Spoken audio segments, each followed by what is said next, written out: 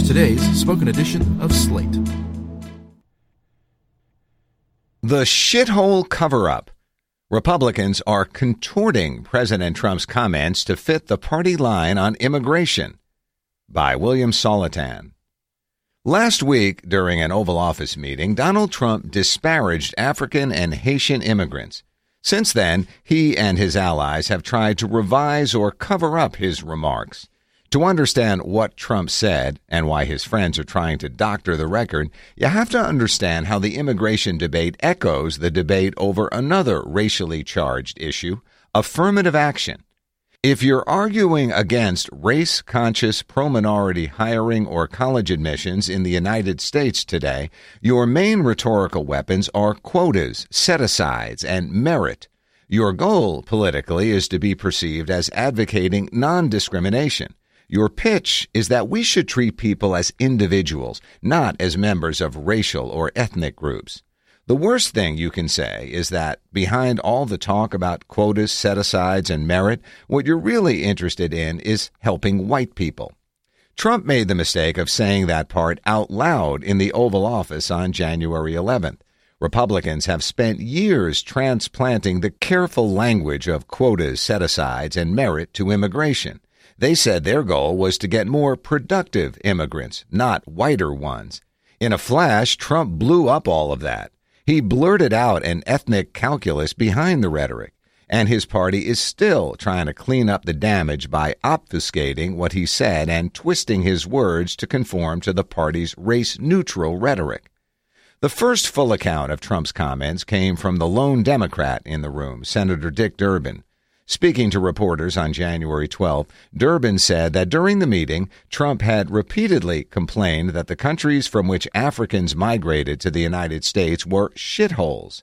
Durbin said Trump had also objected to generous treatment of Haitians, asking, "Haitians? Do we need more Haitians?"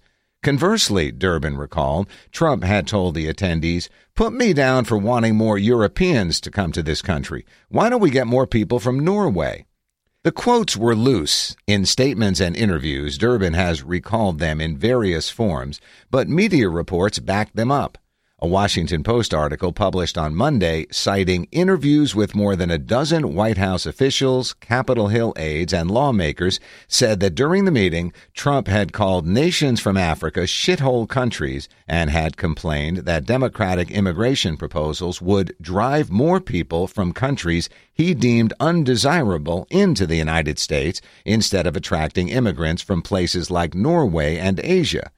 Reuters, the Associated Press, and the New York Times, also citing multiple sources, published similar accounts. Trump and two allies who were present at the meeting, Senators Tom Cotton and David Perdue, attacked Durbin's story. Trump called the story made up. In TV interviews on Sunday, Perdue and Cotton dismissed Durbin as a serial fabricator. But Durbin's story checks out. Perdue's and Cotton's rebuttals don't. On ABC's This Week, Perdue ridiculed press reports that cited multiple sources familiar with the meeting. He suggested such claims were impossible because there were only 6 of us in the room. But there weren't 6 of anything in the room. The participants were Trump, his Chief of Staff John Kelly, White House Policy Advisor Steve Miller, 4 senators, 3 congressmen, Homeland Security Secretary Kirstjen Nielsen, and Nielsen's acting Chief of Staff Chad Wolf. That's 12 people. Nielsen, in a hearing on Tuesday, confirmed the number. There are also witnesses to Cotton's and Perdue's attempts to scrub the record afterward. In disclosures reported by the Post, 3 White House officials said Perdue and Cotton told the White House they heard shit house rather than shithole, allowing them to deny the president's comments on television. Cotton has been particularly deceptive.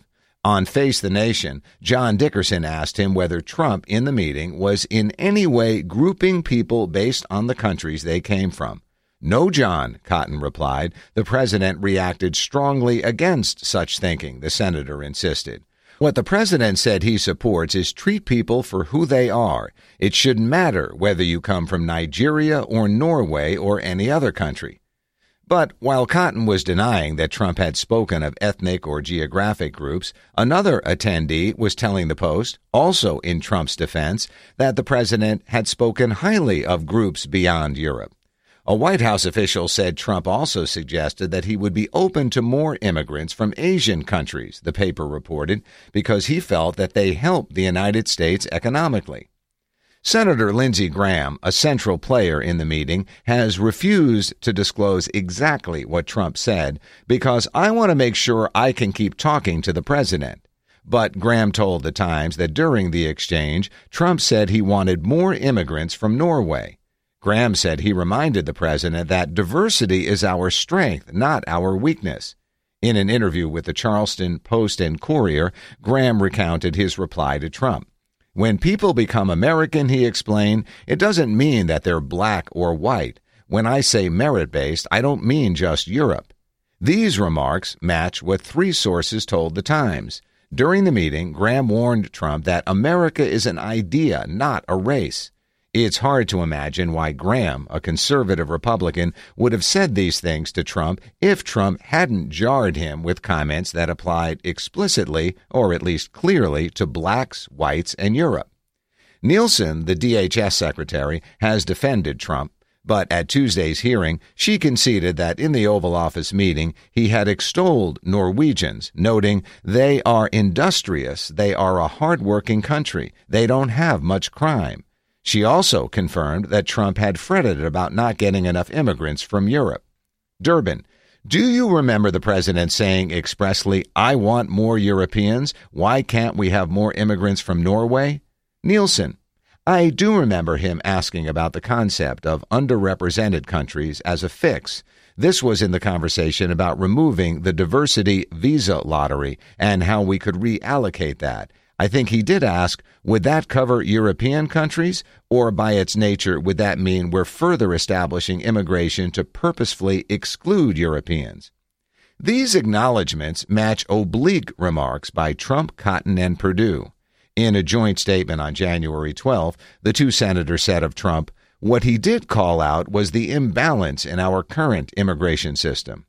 Trump, in tweets that day, said his concern was that the U.S., quote, would be forced to take large numbers of people from high-crime countries which are doing badly. This idea that the immigration system should be redesigned to bring in more people from places like Norway and fewer people from places like Africa and Haiti is the essence of Trump's pitch. It's ethnic generalization cloaked in the rhetoric of merit. That's why Trump's allies are trying to distract us with quarrels about which expletive he used.